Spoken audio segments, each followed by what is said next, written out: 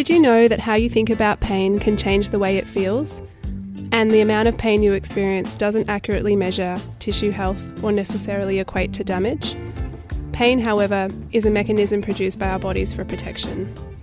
This episode of Talking Physio brings together pain scientist Professor Lorimer Mosley and Chair of the APA Pain Group Diane Wilson for a robust conversation on all things pain. The duo discuss pain research over the past 50 years and the predictions for physiotherapy and pain science in the 20 years to come. But before we dive in, I'd like to give a shout out to our show sponsor, Flexies, who are not only proud sponsors of this episode, but also remain the exclusive partners of the Australian Physiotherapy Research Foundation, which work to support the profession by promoting, encouraging and supporting research. So thank you, and let's get into it. So hi Loz. G'day Diane. Great to be able to have a chat. So I'd like to have a chat to you about looking back over the last 20 years. Do you think acceptance of pain research has changed dramatically over that time? It's a great question, but what I'm really interested in, Di, is why you've changed the question. Why did you change it from pain research has changed to the acceptance of pain research has changed? Because I actually think pain research has been there for a long time, but it's been a long time before we've actually accepted it and seen it. Yeah, sure. Do you mean particular discoveries or I guess pain research has been there since Socrates, hasn't it? But it feels like our understanding of pain has changed a lot in actually realistically 50 years, don't you think? Maybe not. I mean, 20 years it has changed as well, but gait control was 65. Yes. And Clifford Wolf's very famous central sensitisation paper was 1983, same year that Australia won the America's Cup. Yes. A long time ago.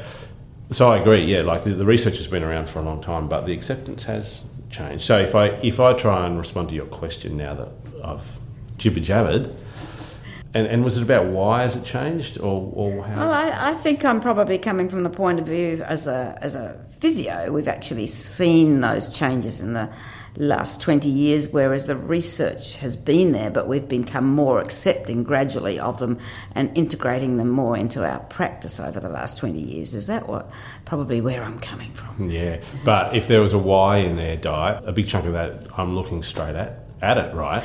Because you think that these things don't change without champions and with people pushing it, and it's no fluke that you were just made an honoured member of the APA. This isn't about me. I know it's not necessarily about you, but I reckon that's a big chunk. The 2003 World Congress on Physical Therapy found the couple of abstracts that were suggesting that physiotherapy was sooner or later would move towards a model that embraced far beyond the joints and the muscles and into the spinal cord and outrageously even beyond. And I think there was 2 or 3 abstracts, and they weren't very well received, and that was 16 years ago. And now physio is leading the clinical translation of contemporary pain science into care.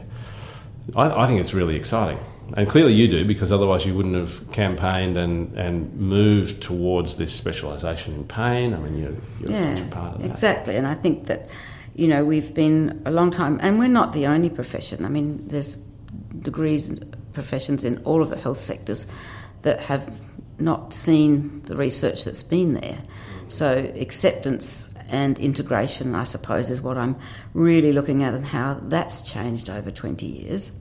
So perhaps we could get back to the original question, and has the research itself actually changed over 20 years? I think I think we've had discoveries, in the last 20 years for sure. I mean, the from a neurophysiological perspective, I think the spinal cord related discoveries that Clifford Wolf drove in the 1980s, showing this upregulation of the second order nociceptor or the spinal nociceptor, which really has had a massive influence, so much so that I hear people saying it's central sensitisation pain.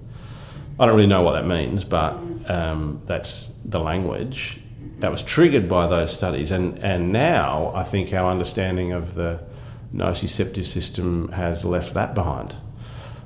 So much so that Clifford Wolfe, again, wrote a paper, I think, 4 or 5 years ago, really well described by Tori Madden in a blog post that she wrote on what do we call this sensitivity to everything. Remember that paper? Yes. Yeah. And really, I found that paper simultaneously true, because it was true to how the science has changed, and now we'd think, well, this is not all about this spinal nociceptor. But I also found it a little bit frustrating because we think, what do we do? I mean, what do you do clinically when you conclude that someone's pain system is being overprotective? What do you do? It's a good point. We actually have lots of indicators that it may be overprotective. We have a few objective signs that we can pick up and demonstrate that, hey, your system has become really, really sensitive. And it's often then when you can actually show them, look, they are feeling light touch as pain on one leg but not on the other. And, hey, yeah, there's something going on here. And it's not in the tissues. Where else can it be happening? And so then you can start the conversation about the system becoming a bit upregulated and your alarm system is overprotecting you, and how do we look at decreasing that overprotectiveness? And we as physios have got some great strategies that we can use. Psychologically informed physios have got even more to be able to help to downregulate that. But I think you have to be able to, well, it helps if you can demonstrate that they are one of these people with an overregulated system or an upregulated system, so that then you can incorporate that into their management and they can see some change. Talking about it is great, and a lot of people will pick up on the conversation and pick up on that knowledge, and it's not hard for people to understand that they've got a spinal cord and a brain involved in this reduction of pain. It's an output of the brain. But how that relates to their particular presentation, there can be a separation between those bits of knowledge and how does it apply to me. So it's great if you can find something clinically that you can say, hey, this is your system being overprotective and look what it's doing to your responses. So then I find that's the way to be able to make it meaningful for them. So if I was to play perhaps the naive interviewer with this scenario, what I hear you saying is like the musculoskeletal physio should have an understanding of pain science, but the impression that I get from the rest of what you said is that it's a very complex thing and it's a human thing. It penetrates all aspects of physio. I imagine that there will be some people confused that isn't this just the progression of musculoskeletal, and why do we need a pain specialisation?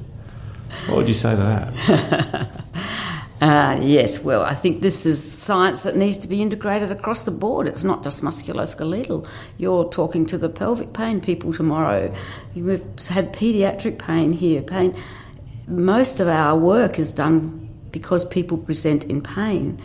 The majority of presentations, especially in primary contact, are because people want some relief from their pain, that their pain is affecting certain aspects of their life. And so whether that's in pelvic pain, whether it's in musculoskeletal pain, we're now moving into cancer pain, it's post-surgical pain. All of those areas are areas where physiotherapists can be working. And so to have a knowledge of how pain is produced as an output of the brain, no matter what the trigger is, if there's nociception to start with, whether there's no nociception, whether they're learning that response, it crosses all areas of physiotherapy. And so it's probably the one thing that helps to break down silos in physiotherapy. We need to use this as an overarching umbrella. That, it's the brain is involved. The brain is all powerful in all areas of physiotherapy. Yeah, no, and one thing that, if go back to the idea of what's changed in the last 20 years, and another thing that's changed from my perspective as a pain scientist is that interaction between the immune system and the nervous system. I think the clinically liberating finding of the upregulation of parts of the pain system in the presence of immune threats and even molecular patterns associated with particular cognitions or behaviours or all sorts of cues, opioids. I mean, Mark Hutchinson's work's amazing on that.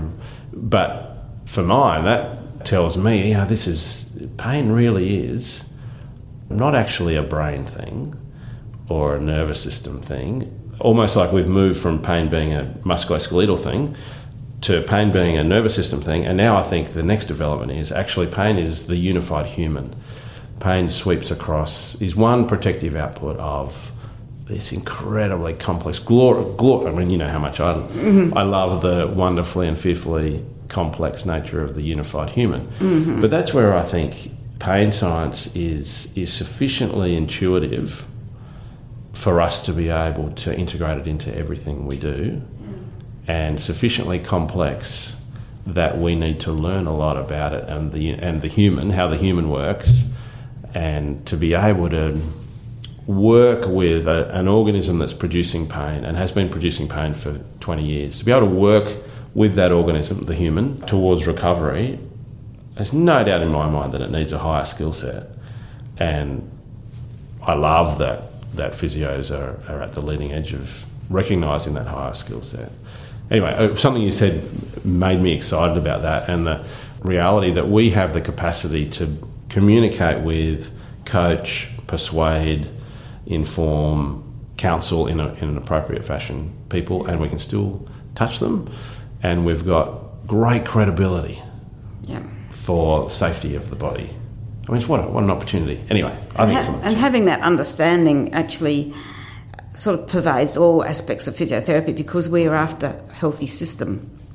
So now that we know how much the neuroimmune system is involved in pain, we don't know where that's going to take us next, but we do know that some of the strategies that we as physios have got to upskill or to upgrade that neuroimmune system, such as exercise. And then certainly as we become more psychologically informed, we're actually able to integrate some of those psychological strategies into our management, just strategies of using language appropriately. We're not claiming to be psychologists and fixing psychopathology, but the more we understand the way that we talk and interact with our patients, the effect that can have on their neuroimmune system and hence their pain and then their well-being, you know, we have got some far-reaching effects there that we can tap into and continue to make us a really, really viable profession in the health field generally. We don't have to be too localised and specific. We need to be able to recognise that this science actually crosses across all of our areas of interaction with people. Yeah, I wonder too that if in 20 years, whoever's going to be having these conversations, it won't be you and I, if their topic will be, I wonder if it will be the next development of a pain specialisation, maybe it's 30 years, whatever. A pain specialisation is just applying all of that we're learning in the pain sphere to all the chronic diseases that we're trying to deal with. And as you know, many people with persistent pain have a range of comorbidities. Absolutely. And I wonder if that's the next thing for physios, that physio's journey will to become pain or maybe a disorder of hyperprotection physio through cardiac rehab. Mm-hmm. Or through diabetes care, or through post-stroke recovery. Or respiratory. Look at the work that's happening in breathlessness and the perception. So we're changing perception of inputs into the body and how that can affect outputs.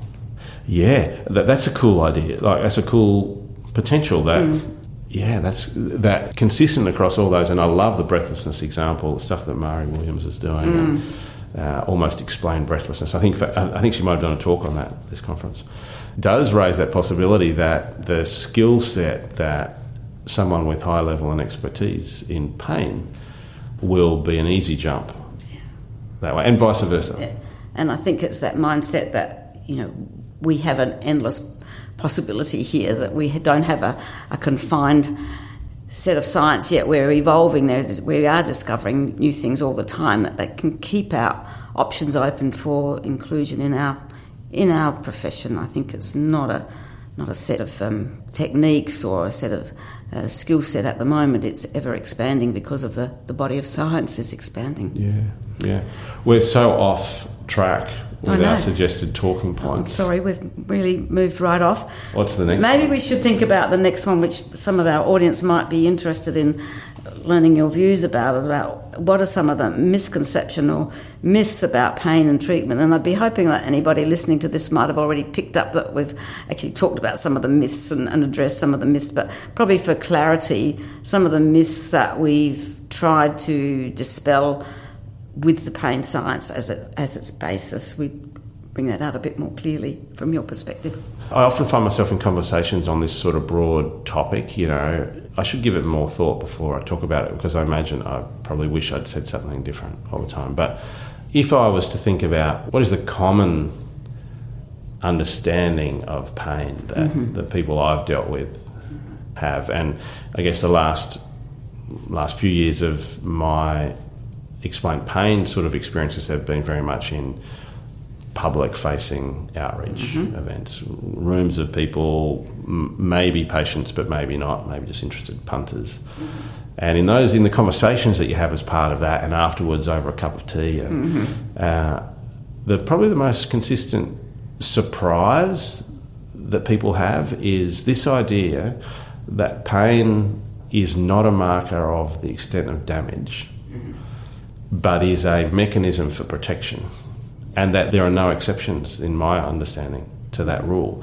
And that's the real big kahuna, I reckon. And you have these conversations after, have a public event, it's 45 minutes, it's a performance, and a few jokes, and hopefully you've planted something. But then you have the conversation afterwards where someone might say, I was really surprised by that graph you put up, that figure you put up, where to get a pain-free injury it has to be catastrophic. And I think fantastic, let's talk about that. And I say, in all of my understanding of pain and my experience of it myself, but in science and in treating people, there's no exception to the rule that pain is measuring tissue damage. And often people say, but if you do a bad injury, it hurts more than a small injury. And I said, that's cool, but why would it hurt more in a bad injury? And hopefully the answer will be, or I'll coach it, because you need to protect a bad injury more so it will heal. So it fits the principle. And it's almost like this problem of association versus causation, that we feel minor injuries hurt less than major injuries, so we presume that the size of the injury causes the amount of pain. But actually what the science is telling us is different to that, because actually some of the worst pain you can have is before injury. And I just did a podcast 2 days ago with a different conference, and I had this example, so I apologise if we're doubling up. But if you were, I don't recommend anyone does this, but if you were pushing a drawing pin into your thumb, slowly pushing it in, it will really hurt just before you penetrate. Just before the injury will be the worst pain. And once you penetrate, the pain doesn't get worse. So actually the relationship between injury and tissue damage there is a non-existent relationship, because pain is changing and tissue damage doesn't exist yet. So you can't plot that. And when you have these sort of conversations, I feel like that grabs maybe the most powerful reconceptualisation. If I could shift that question with consumers and with clinicians, I think that was also, with clinicians, is to flip your whole understanding, to process all of what we think about when we think about pain from a protection model rather than from a damage and pathology model. It doesn't rule damage and pathology out, right? I mean, we completely recognise that. I reckon that's the biggest one. And then obviously there's the example of the slip disc, which I love to hate. Yeah. What about you? What do you, in your experience, what are the conceptions that people come to that you think are the most significant barriers to recovery? I think sometimes I feel as though I've done a reasonable job at explaining the complexity of pain. And then, they might say, well, but I still hurt. It's still bothering me. And as I try and help them to reconceptualise that this is your system protecting you, and it depends on the context completely as how they actually take on board that language and that conversation quite often.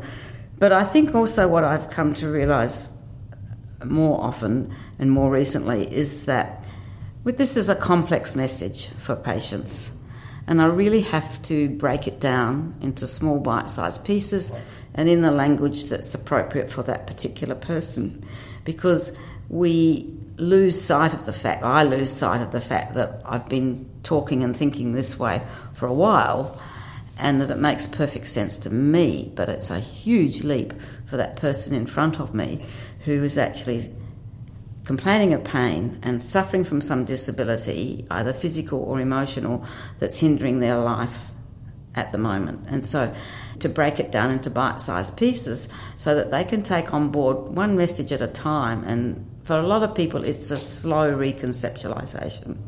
And it might need to be able to break it down even more so that they can just go home with one piece of information at a time and then slowly integrate that into their response themselves so that they can bring about some change themselves. So I think that my working with people has really come... I think I use too complex a language at times, and I think it's also something that people develop an intuition, or physios develop an intuition as to what the right level is to intervene. And I think for young physios, inexperienced physios, that's either intuitive or it's got to be learnt. And so for some people it takes a long time to learn that, and it's not something that's easily taught. But to be able to get to the level for that person in front of you so that we make it very person-centred, and then to be able to ascertain that my message that I wanted to get across has actually been perceived in its right form rather than what I think I've said. That is that perception again of what, I think I've put it across really well, but their message, and we find this quite often, that people come back and say, oh, it's something to do with my brain. Yeah. I was chatting with a woman not that long ago who was terrified and totally disabled by her new understanding of her problem, which was that the pain had got into her spinal cord and now had reached her brain. And it was a disease and degenerative condition of her brain. And, when I heard that, I thought, I can recognise the message that the clinician tried to deliver. And I'm recognising myself as being one of the proponents of delivering that. So almost feeling slightly responsible for this misconception that really was way more damaging to this woman than her pain had been for 20 years. I mean, that's potentially it's quite confronting for someone like me who's been part of that, trying to push, come on, let's give people the understanding. And I really enjoyed actually what Adrian Traeger was saying this morning on the basis of the Prevent Explain Pain trial that I was very involved with. And when one of the things he took away is the whole idea of, this is me reinterpreting what Adrian said. He didn't say this, but what it made me think was, by trying to give people an understanding of stuff, are we over-treating and bringing in new problems and wasting resources? And I don't know, what do you think? Do you think that's possible? Oh, well, I think for some people, yes. I think it might need to be an integrated approach. For some people, the message, if you could get across the message that pain is there to protect you, but that is to allow your body to heal, and your body has got inherent healing capacity. And so, the irresistible drive of healing. And so for some people, that might be a really positive take-home message. They might go home and think about, well, how is that working? And then you can expand a little bit more into some of the science. But for some people, that might be all they need or want to hear. I think we do fall into the trap of trying to give too much information at times. I'm talking about somebody with an acute injury or subacute injury who hasn't been through a whole complex system of doctors and investigations and hasn't got trapped into the world that we really need to untangle. So I think for somebody in the early stages, we can explain pain as a protective mechanism. It may well be that you have to say, look, it's not always, even in an acute stage, reflective of the degree of tissue damage, because we know that some people, even after acute injury, would feel the same level of pain as a different intensity, and some of those factors have been investigated, and it's often the degree of other life traumas that are going on for that person at the time rather than the actual incident. And so, this sort of research was done years and years ago by one of my colleagues when I did my master's, and it was long before the pain science was really out there. And so you're not that old, though. I am. That was in 1990, I think. Anyway. I was still a student. Yeah, no, you probably weren't even born. Oh, thank you so much. Isn't that generous? Yeah, so... so I think we've been able to see that difference or the discrepancy sometimes in terms of how different people responded. Now we've got reasons for why, but that's off the question. I forget where we started there. Well, what I thought, we're all completely off topic, but that idea of and the scientific evidence that context is important and preloading of the protective system is important is one thing that I love about the protectometer concept. The idea of let's pile everything into a internal protection machine, and my understanding of biology is that that's our highest priority as organisms. Protect ourselves, and then seek reward. That's in that order. I reckon. And so that's a nice message that we can start with for a lot of people, and that might be a good starting point for somebody who's come in with an acute injury, and we want to put that into the context of what we know or how we know that this pain is working in our favour. But I don't reckon I don't think that having persistent pain puts you into a basket where you need a lot of complex explanation. No. I remember a patient that I saw, spent 3 hours with her, explain everything, thought, I've nailed this. She came back a week, and she was in a wheelchair with 20-year history of back pain. And she left and came back a week later, walked in, looked 10 years younger, said, how are you? And she said, great. Haven't had any pain for 5 days, everything's good, making plans. And I presumed, how good is that? I've just explained it, she's understood it, that's been enough. And I said to her, so why do you think that is? Waiting for her to sing my praises. And she said, well, after I left you, I really didn't get any of that, but I left you and went to my sister's clairvoyant. And at the end of that interaction, the clairvoyant said to her, and I'll call her Deirdre, wasn't her name, and Deirdre, you don't need to be in the wheelchair because your back has healed. And I woke up the next day and I felt great. And we followed her for 13 months, over a year, and she was right. So and then people who are very kind to me say to me, but you probably laid the foundations. But she said to me, I've got no idea what you were saying, I wasn't paying any attention. But it was like this fundamental shift, and that experience for me makes me think, imagine if we could get at that. Imagine if we could make that happen. Or imagine if we could make happen what happens in sadomasochists, where a noxious stimulus is pleasurable.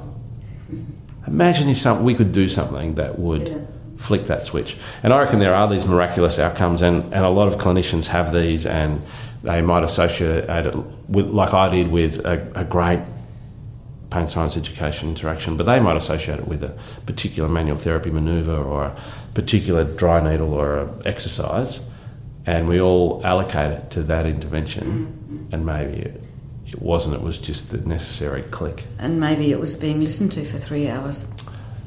Maybe. I'm back on the table as a contributor to her recovery. Thanks, Diane. Yes, I think so. Yeah. Well, you can't take away from the human interaction effect. I think that's going to be always there, and that alliance that you can form with somebody, and they might not take much from the detail, but the fact that you were interested in them and that you listened to them and you validated. I think validating their pain is a really important component of our interactions, and so I think that can be, if we introduce the complexities of pain science too early, it may be interpreted as invalidating their pain. And so I think that we have to be astute there. So there's a lot of skills, I think, that aren't necessarily taught for physios to be able to actually deliver this appropriately and to know how to make it a person-centred approach. What about diet? What about the X factor? Like, I've seen you engage with people, and I watch Peter O'Sullivan with people, and Dave Butler and Jenny McConnell and a host of other top-notch clinicians who all seem to have the X factor. Can you teach that? I think there's a personality behind that which you can't necessarily create, but I do think with confidence and passion you can develop it. Right. Can we nail that quote, everyone? With confidence and passion, you can develop it. That's a cracker, man. That's so much wisdom in that. So how should we change the training for physiotherapists or professional development for physiotherapists to give them the confidence and passion to make that happen? I think they have to do it in a non-threatening situation, and that is away from a patient in front of you. I think we have to have more interviewing, communication type of environments and practices, and have that simulated environment really, because it's not until you've actually been through the tricky stuff and found yourself slipping over the wrong words or slipping out the wrong words at the wrong time, then you think, oh, why did I say that? I know that she's interpreted that completely differently to what I intended. And so that sort of experience primes the practitioner a bit for being a little bit more astute, not using their default words. If we go back, yesterday's keynote speaker talked about us transforming our approach and not using our default position all the time. And so I think often in a clinical situation you'll fall back to a default word, and we'll talk about something like your pain pathway, and then you're sort of really reinforcing the wrong message because that's been the default. And so we might have to think about, okay, that was wrong, but I'd like to be able to do that in a non-threatening situation where I'm not conveying the wrong message to patient. And we also need to learn some more skills about, well, how do we actually institute some behavioural change in this patient? What are the strategies about it? And so there was I've been to a nice paper this morning that talked about behavioural change and what's needed for behavioural change. And so, it is things like confidence and motivation. So we need behavioural change ourselves as practitioners, and we need to be able to know what those criteria are for behaviour change to try and help our patients make that change as well. So I think we've got a lot of work to do in that communication behavioural change setting to be able to integrate our knowledge of pain science in an effective way across. Do you reckon then that instead of doing these professional development courses that people run where the expert shows them how to do stuff, we should have the quotation marks expert? You come to the course and you get to be the clinician while the expert pretends they're the patient. That'd be interesting, wouldn't it? Yeah. Well, we're just talking about delivering the Pain Level 2 course, how we're developing it. And we're thinking about making this an actual practical series of modules. Like, you'll learn a skill, some part of motivational interviewing, and there are some basic skills that can be taught or you can pick up quite easily and go and practice. And so we'll have modules of skills in communication and behavioural change strategies that you can actually teach the theory behind. But, okay, for your homework, before you do the next module, we want you to practice this with a peer and record yourself. Yeah, right. And have that feedback so that, we actually establish those skills and see if that helps us with delivering the knowledge so that we can help with that change that we're after. There's a sort of model that we're using in Pain Revolution for the local pain. So that leads us on to Pain Revolution. Can you tell us a little bit about the Pain Revolution? Where are we going with that? Sure. Pleased you asked. Well, Pain Revolution, as you well know, is because you are a core player in it. It's really a movement, interdisciplinary, inter-organisational, interprofessional, highly collaborative movement with a very bold but not outrageous vision that, and here comes the spiel, that all Australians will have the knowledge and the skills and access to local resources to prevent and overcome persistent pain. But I think what's different about Pain Revolution from other excellent implementation and practice change initiatives is that we are focusing on consumer expectations as part of it. I guess if we had a three-pronged attack, one prong is consumer expectations, another prong is capacity, clinician skills and knowledge to deliver it, and then policy and trying to get changes there and different funding models. But at the consumer expectations level, I get turned on by the possibility, and I mentioned this possibility this morning, that just imagine a world where the contemporary thinking physiotherapist or some other clinician, GP, had a patient in front of them and they didn't have as the first massive challenge teaching this person or persuading this person or opening this person's perspectives into the possibility that low value care was not the best thing for them. Mm-hmm. Imagine if that was our first, that we could get rid of that barrier. Mm-hmm. So someone comes in and the patient comes and says, I've hurt my back, so that's no good. What are your expectations of me? Well, I expect that you'll be able to reassure me that nothing's seriously wrong, that you'll be able to teach me what I can do while this recovers, and I'm happy to think of active skills or any psychological techniques, or how can I self-manage my journey to recovery. Imagine if they said that to you and they didn't say, well, what I want is the same sort of treatment that the professional footballers get. I want an MRI, and then I want to see the best surgeon in town, or whatever. You know, people come with these expectations, and I'm blowing up that. I know it's seldom actually that full on, but that's the vision of Pain Revolution, so that if we can start rurally and regionally and have resources in place. So the local pain educator program, the idea of that is a long game, capacity building strategy. And as you know, these health professionals opt into it's a proper training program. And yes. It takes a year of university, part-time study, mentored planning and delivery of events. But I think the feedback that we're getting from those local pain educators in how it's improving their own clinical practice, as well as developing the networks in their communities that they're locked into. And that's another thing that I think is really powerful, that the people who are jumping in to take on this massive challenge, and it's a massive burden as well, are doing it because they're so committed to their community. You know, it's not the blow-in model, which we've done a million times. We're still doing in some jurisdictions, and it's very expensive, and it's a low impact intervention. So Pain Revolution really is a multiple strategy hit on regions, trying to change consumer expectations and trying to implant in communities people with a higher level understanding of pain and pain education and high value care. Mm-hmm. They're the three things. So really we're shifting, I guess, the power play, aren't we? We're moving it away from the traditional primary contact person, which is, you know, especially in regional areas, it's generally been the GP, and we're giving it to the patient with some education, through education. Yeah, I really think we are. I think that's the objective, that we're giving power to the people in a way and resourcing them. I mean, it's the same approach we're having to lots of health conditions, or it's the same objective, not the same approach. But it really strikes me that the top-down pressures to influence the system to avoid low-value treatments and diagnostic things and promote high-value interventions, they're not enough. They're clearly not enough. And in rural and regional areas, the low-value care is skyrocketing and the high-value care hasn't been changing.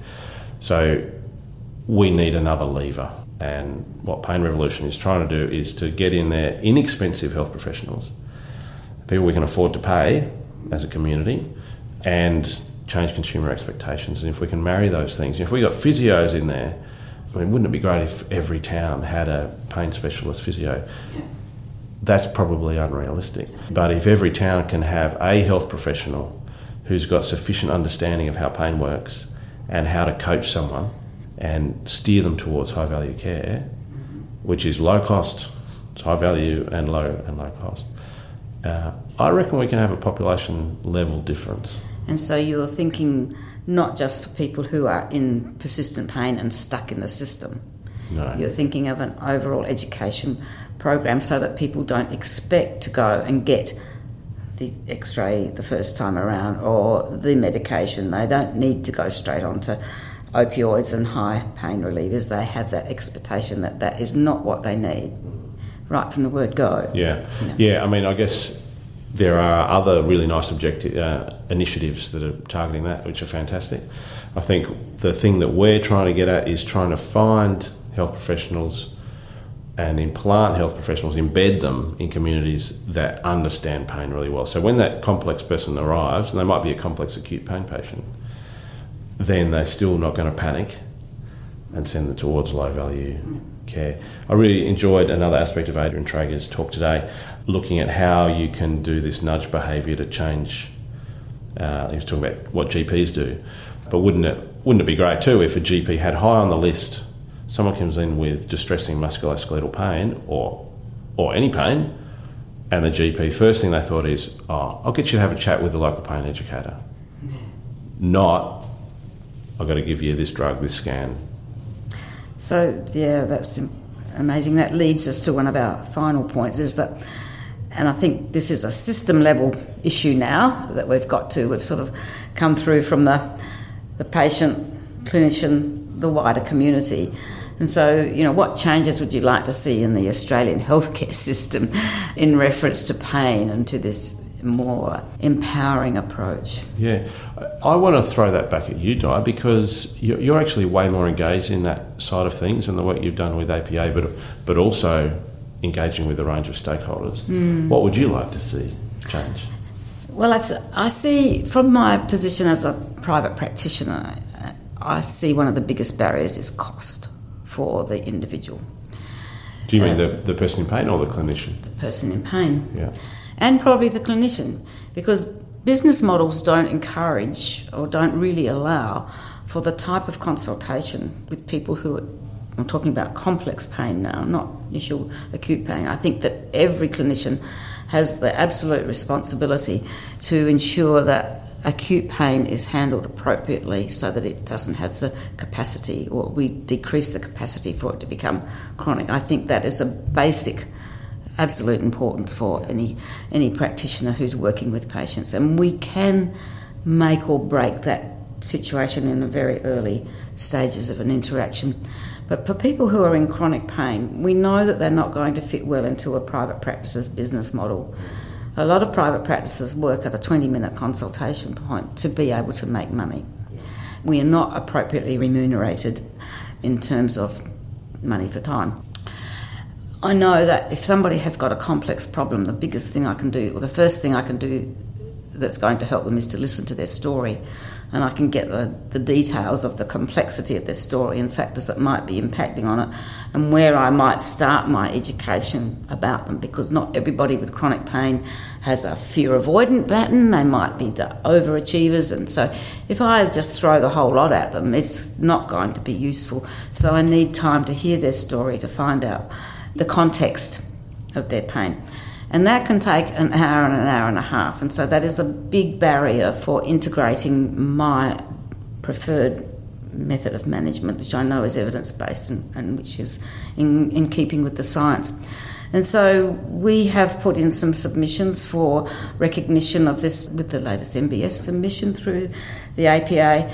And even if we were compensated through Medicare for an initial consult at a length of 1 hour, so that we could develop a plan for people then to be managed within the Medicare system in a group setting even, or for shorter one-on-one consults. I think it's not ideal, but I think it's a step in the right direction, so that we could make ideal pain management more accessible for people who are stuck with persistent pain.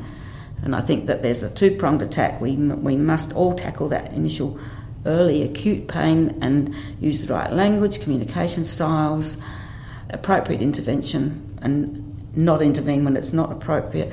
All of those things that are good management for acute situations.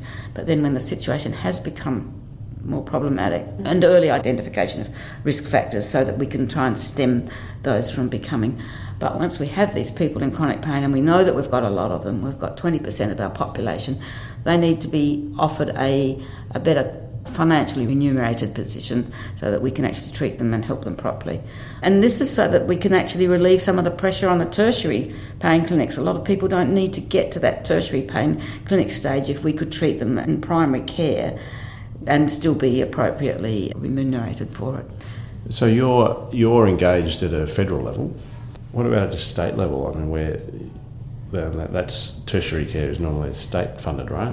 Well, the Medicare system is federal, so we're looking at trying to get some scheduled items through Medicare. But certainly the tertiary levels pain management units in the hospitals are state funded, but I actually think we need to try and keep people out of them. Yeah, but I just wonder whether actually it's in the interest of the state budget to keep people in the primary care Right. So I know there are a range of organisations sort of umbrellaed with Pain Australia that are sort of lobbying state and federal levels for this. Yeah.